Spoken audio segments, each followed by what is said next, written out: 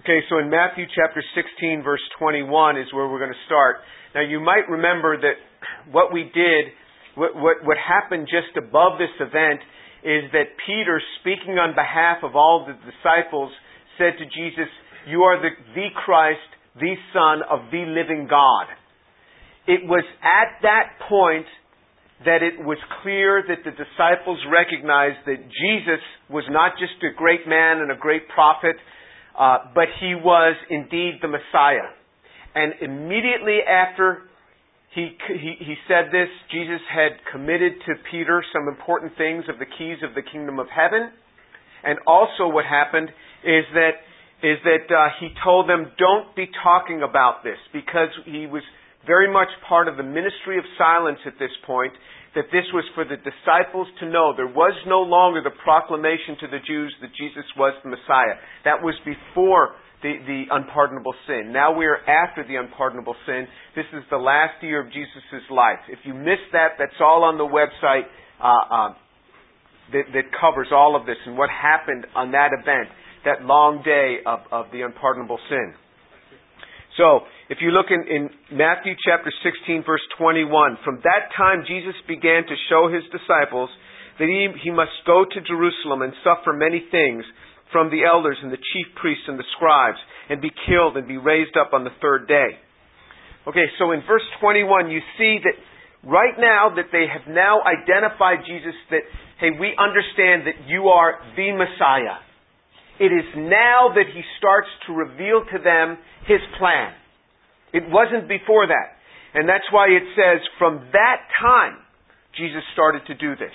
So Jesus started to reveal to them, in detail, the plan for his coming crucifixion and resurrection. It happened at this time when they recognized him to be the Messiah. And he's speaking plainly to them. So he says, from that time, Jesus began to show the disciples. And then he speaks very clearly. If you look at this is not in parables. Remember what it said. He only spoke to the Jewish masses at this point in parables because of after the unpardonable sin. It said he didn't speak to them without a parable. But to his disciples, to the 12, he would explain all things. And now he's speaking very plainly. As it says in verse 21, from that time, Jesus began to show his disciples that he must go to Jerusalem, suffer many things from the elders, the chief priests, and the scribes, and be killed, and be raised up on the third day. Look how clear it is. I mean, you couldn't have a more explicit sentence. There's no other way to interpret this. This is very clear. This is not a story. This is not a parable. This is not an allegory. He is speaking very plainly. Now, whether they understood it or not is another question.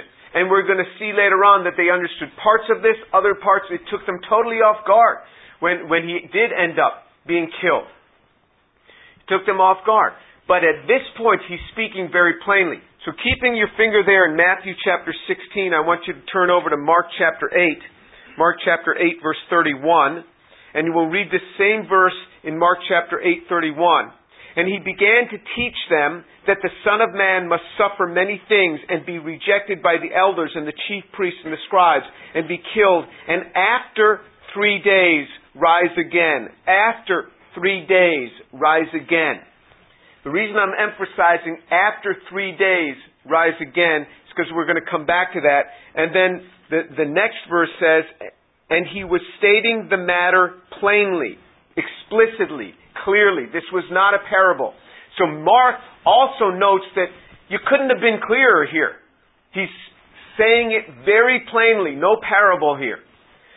But let's look again at this verse. He says in verse 31, he said, and after 3 days rise again. Let's turn back to Matthew. Matthew chapter 16, verse 21. The end of the verse says, be raised up on the third day. Not after 3 days, but on the third day. So be raised up on the third day, so that he would be killed and be raised up on the third day. He would be killed on a Friday. He would be dead all of Saturday. He would rise up on a Sunday. That is the third day.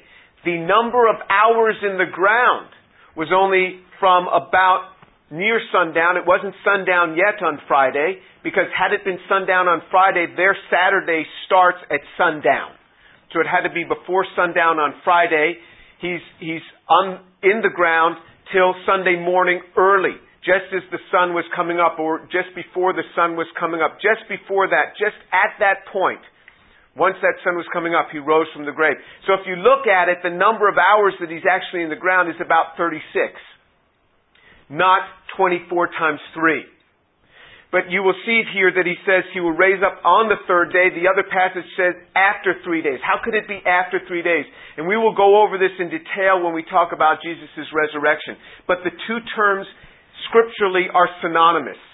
And they were synonymous not just in the Old Testament, not just in the New Testament, but in the Old Testament as well. There's lots of examples where people will say after so many days or on the X number of days. And people get confused by this and they say, therefore Jesus had to have been crucified on a Thursday. Some people go back and say he had to have been crucified on a Wednesday because Jesus said 3 days and 3 nights, like Jonah. But in fact, the 3 days and 3 nights is also synonymous to on the third day, because any part of a day, even if it's of a nanosecond of a day, it counts as a day. Just like a person can be say 1 year old and 300 and 1 year and 300 days old, and you say, how old are you? Well, I'm 1.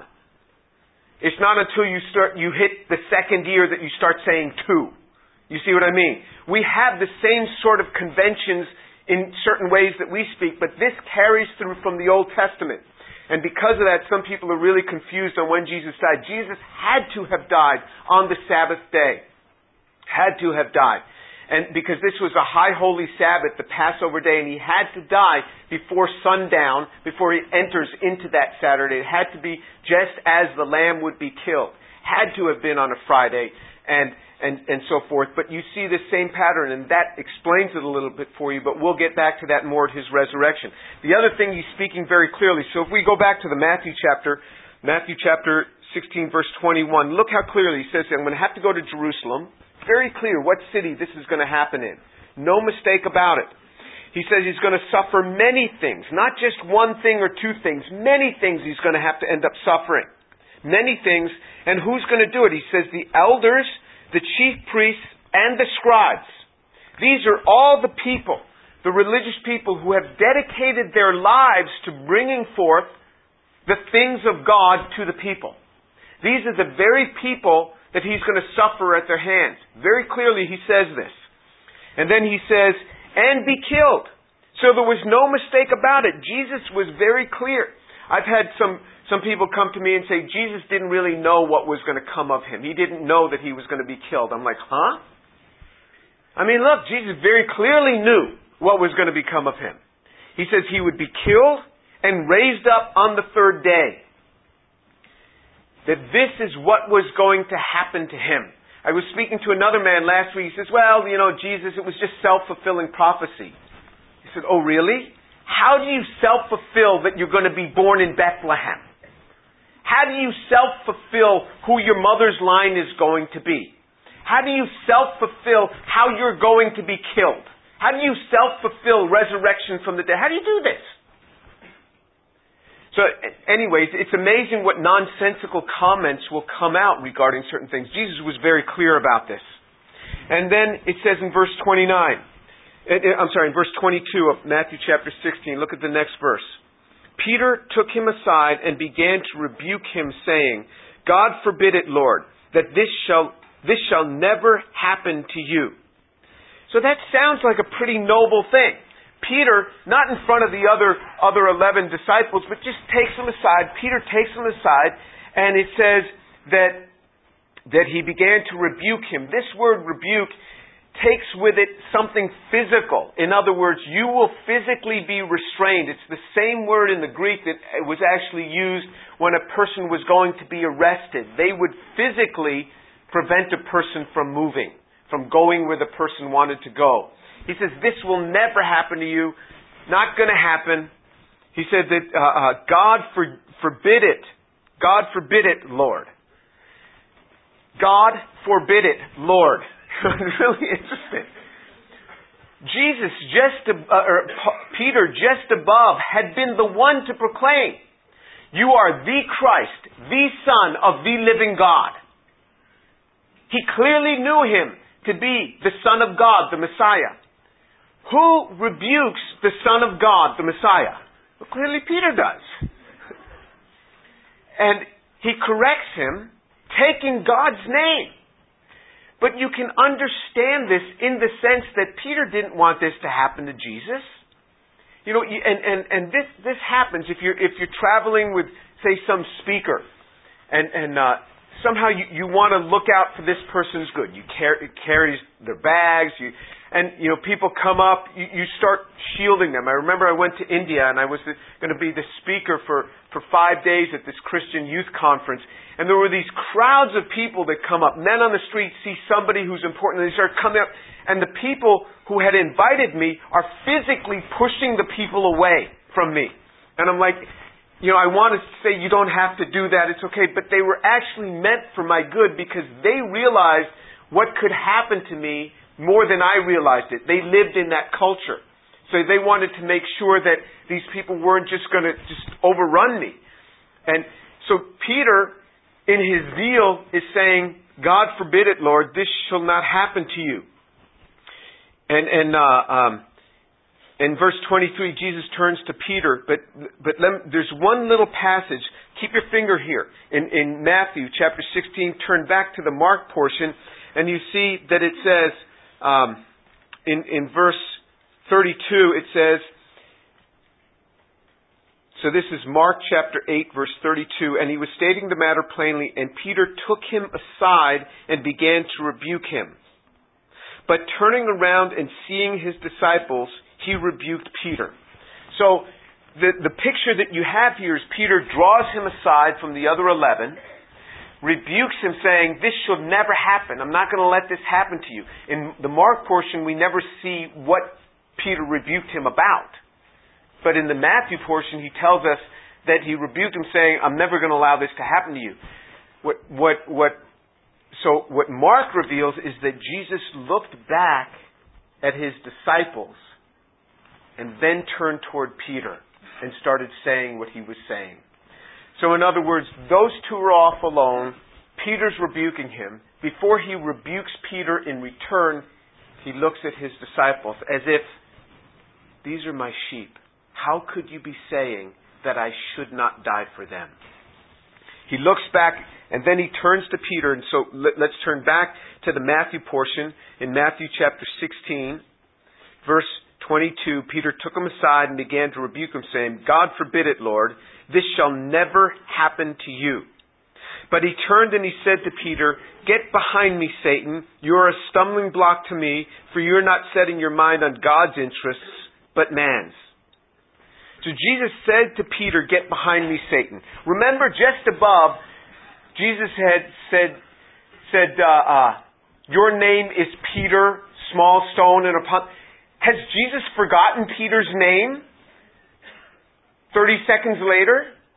That he calls him Satan? This is the one who just proclaimed, "Your name is Peter." And he turns to him, he says, "Get behind me, Satan." Get behind me, Satan. So Jesus does this because what was Satan's desire? Satan would love to have Jesus killed, but not in that way. Not in Jerusalem, on that particular day, under these particular circumstances, because that's exactly what was prophesied to happen. And Peter was taking upon himself the very things that Satan wanted, to prohibit Jesus from going through this. So Jesus looks at him. Can you imagine? Imagine the Lord of all the earth calling you Satan? That's got to kind of hurt. This is really strong. But it's interesting that God deals with people according to who they are. Peter, we see, was a fairly gregarious sort of person. He sees Jesus walking on the water. He says, "Call to me that I could come out to you too." The other 11 don't. Peter was the one who was stepping out all the time. You don't see Jesus going around to John, the one who speaks of love, the one who is who is really affectionate and calling John Satan. So what you see is that Jesus deals with people according to who they are. So he turns to him, he says, "Get behind me, Satan. You are a stumbling block to me. You're a barrier to me. You're a hindrance to me, for you're not setting your mind on God's interests, but man's." Oh, you mean God has some interests? I thought everything was about me and my life. God loves me and He wants whatever's best for me, which means that whatever I want, right? He's speaking about God has some interests here. God has an interest in my life and what I do. This was only after his looking back at the other 11, Peter saying, "I will not allow you to go through this." Peter said, "I will physically restrain you myself from going through this. It's not going to happen to you." And that's when Jesus said, "Get behind me, Satan." He looks back at his disciples. He says, "I've got to do this. This is for the ones that I love." He said, "It is God's interest for me to go through this." Did you know God has an interest in your life that may not be in tune with everything that you want? You may want to marry a particular person. Well, God has an interest in that. You may want to go a particular place. God has an interest in that. It's not all about me and everything that I want. Where people quote this verse that Jesus said that He wanted to give us life and life abundantly. And so that means He wants us to have fun. He wants us to be in the place of God's interest. And there's where you'll have life. Then Jesus goes on and He starts to explain in verse 24. Then Jesus said to His disciples, "If anyone wishes to come after me, he must deny himself and take up his cross and follow me. For whoever wishes to save his life will lose it, but whoever loses his life for my sake will find it. For what will it profit a man if he gains the whole world and forfeits his soul? And what will a man give in exchange for his soul? For the Son of Man is going to come in the glory of His Father with His angels, and will then repay every man according to his deeds." This is the cost of discipleship. This is not the cost of salvation. Salvation has been paid by Jesus Christ. This is not talking about the cost of salvation. There is nothing that we can do to warrant our salvation. It is not according to deeds, lest any man should boast. This has nothing to do with salvation. Salvation is something that we acquire based upon faith in the finished work and payment of Jesus Christ on the cross and His resurrection on our behalf. That is what salvation is. If you've not come to the point where you've said, "Jesus, come into my life. Come into my life," then you have not taken that step. We are not talking about that step here. That is a prerequisite before you can ever talk about discipleship. There has to be an acceptance of His work, His finished work on the cross. And just because you were born in a Christian home doesn't make you a Christian. This is something that you have to take on yourself. This is the cost of discipleship. Discipleship is willingness to follow Jesus Christ. He said, here is the cost of discipleship. Verse 24. Jesus said to His disciples, "If anyone wishes to come after me, he must deny himself, take up his cross, and follow me." What do you mean, come after you and follow you? Where are you going? Well, I just told you. I am going to Jerusalem. I am going to suffer many things at the hands of the chief priests, at the scribes, and I am going to be killed. And I'm going to rise again. Follow me. It was right after He was very clear and as explicit as He could be about what His suffering was going to be, that He said, "Follow me." And then He says, if anyone wishes to come, in verse 24, if anyone wishes to come after me. So it's not like anybody puts a gun to your head and says, "You have to go. You have to go." It's up to you. It's up to you. Discipleship is up to us. If we wish to be disciples. Nobody is keeping you back from being a disciple. Nobody is making you be a disciple. Do you want to be a disciple of Jesus? And this is why. So be not so surprised that you meet people that say they're Christians, that they've accepted Jesus as Lord, but you see no substantive difference in their life between people of the world and someone following Jesus. Don't be surprised. Jesus said this is what it is. You can be saved accepting His death, accepting His resurrection by faith, and never choose to be a disciple. Here, if you do wish to be a disciple, here's what you have to do. You can't say, well, I'm a disciple of Jesus. You can't without doing these things. Jesus said, this is what it takes to be my disciple. You got to want to be my disciple. If anyone wishes to be my disciple, if anyone wishes to come after me, he must deny himself, take up his cross, and follow me. He must deny himself. That means there are things that I want for myself that I must deny. Let me speak in practical terms. I rise up early in the morning to pray. Nobody makes me rise up early in the morning. As long as I show up for my class, which I teach at 11 a.m., I'm good to go. But I rise up early in the morning. I deny myself sleep. Jesus doesn't deny me that sleep. I deny myself that sleep because I want to be with Him. Denying oneself of something that we have every right to have. Denying myself something. There are places that I do not go, that I choose not to go because I want to follow Jesus. And I know that that would disrupt my walk in following Him. There are things that I purposefully do not look at. I deny myself, even though my flesh would like it. I deny myself because it would start to sever the closeness of my relationship to Him. It does not risk my salvation. That's already been bought. Nobody can take that away. That's been purchased. But it would deny me of the closeness. And so I refrain from certain things. That means that I don't click on certain things on my computer. I deny myself because I want to follow Him. It is self-denial. Self-denial is very much a part of being a disciple of Jesus Christ. It is self-denial.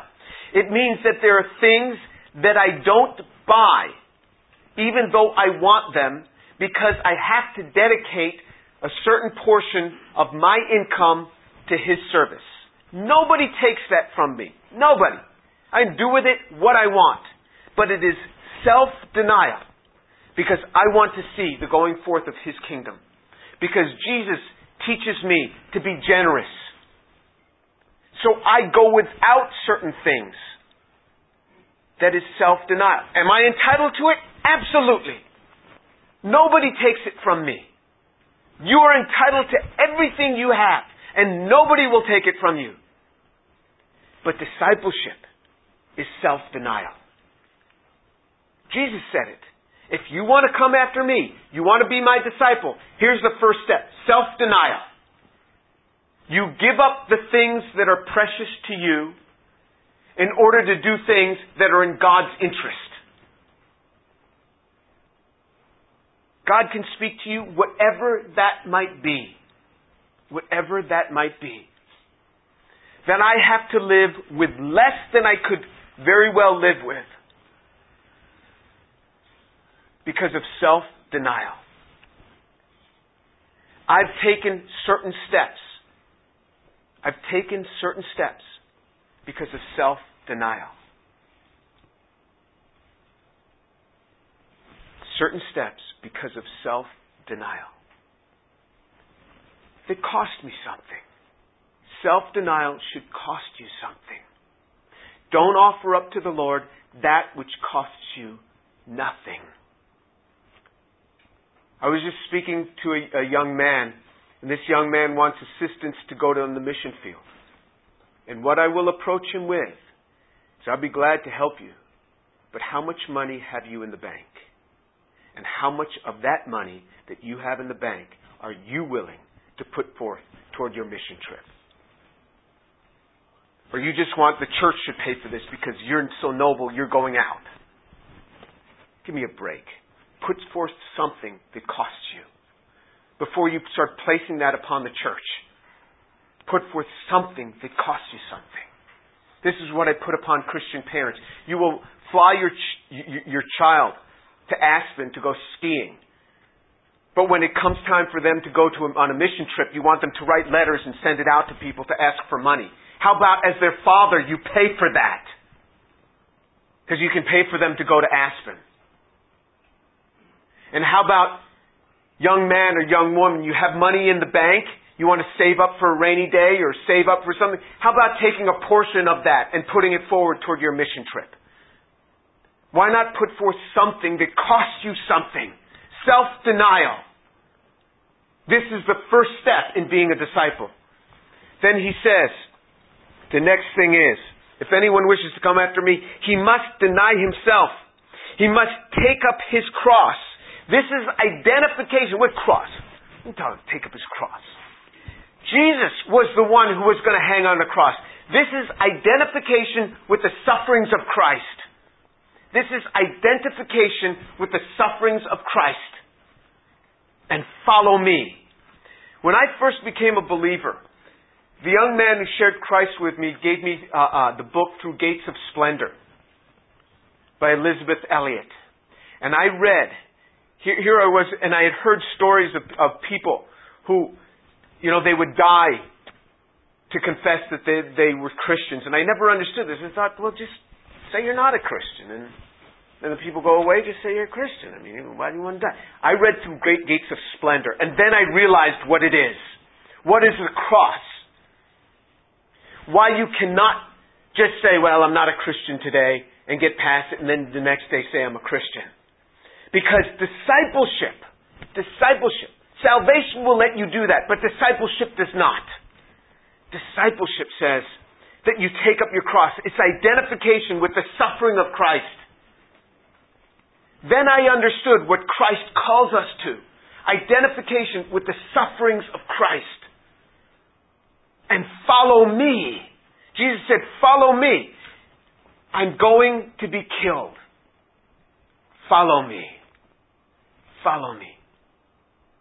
This is the cost of discipleship. It starts with self-denial, and then it is identification with the sufferings of Christ. It will affect my career. It will affect your career. People will say things, but you must identify yourself with Christ if you want to be a disciple. There's a cost in discipleship. There's a cost. And he says, follow me. It may result in death. And this is why, as a parent of children whom I love, I have prayed all the time. I pray over my children. And their pictures are on the wall, right where I kneel to pray every day. And I say, Father, let me never stand in the way of you sending them wherever you want them to be. Because the biggest hindrance to Christian missions is Christian parents. I never want to stand in the way of where you want to send them. Wherever you send them, may I not stand in the way. Because there's a cost. People say, is it safe in Jerusalem, living there? I don't know if it's safe. What does that have to do with it? That's not the question. My daughter's 29 years old, as if a 29-year-old is going to listen to me anyway. But even when she was 16, she was there. That's where her heart was. That's where God was sending her. That's not the question. What's God's interest? What's God's interest? It's not the place of safety. It's God's interest. Oh, she's so far away. Don't you want, to have your grandchild near you? Yeah, I'd love, if she lived nearby and I could have the grandchild over every day. I'd love it. But it's not about my interests. It's God's interests. Christian parents want this child around them so they can have the grandchildren. It's selfishness. It's not discipleship. Discipleship is God's interest.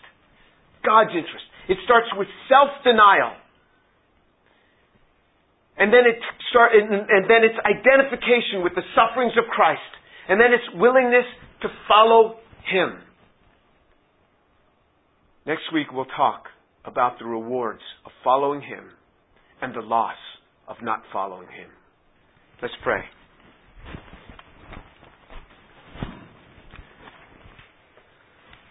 Abba, Father, thank you so much for your word that challenges us. The words of our precious Lord Jesus that challenge us. Father, I pray for these young people. If someone here does not know you, that in their time of quiet this day, they would invite you into their hearts.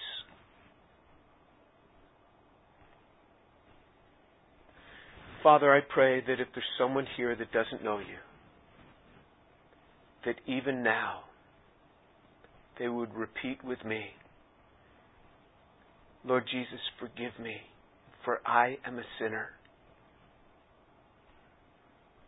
Come into my life. Wash me clean and make me your child, I pray.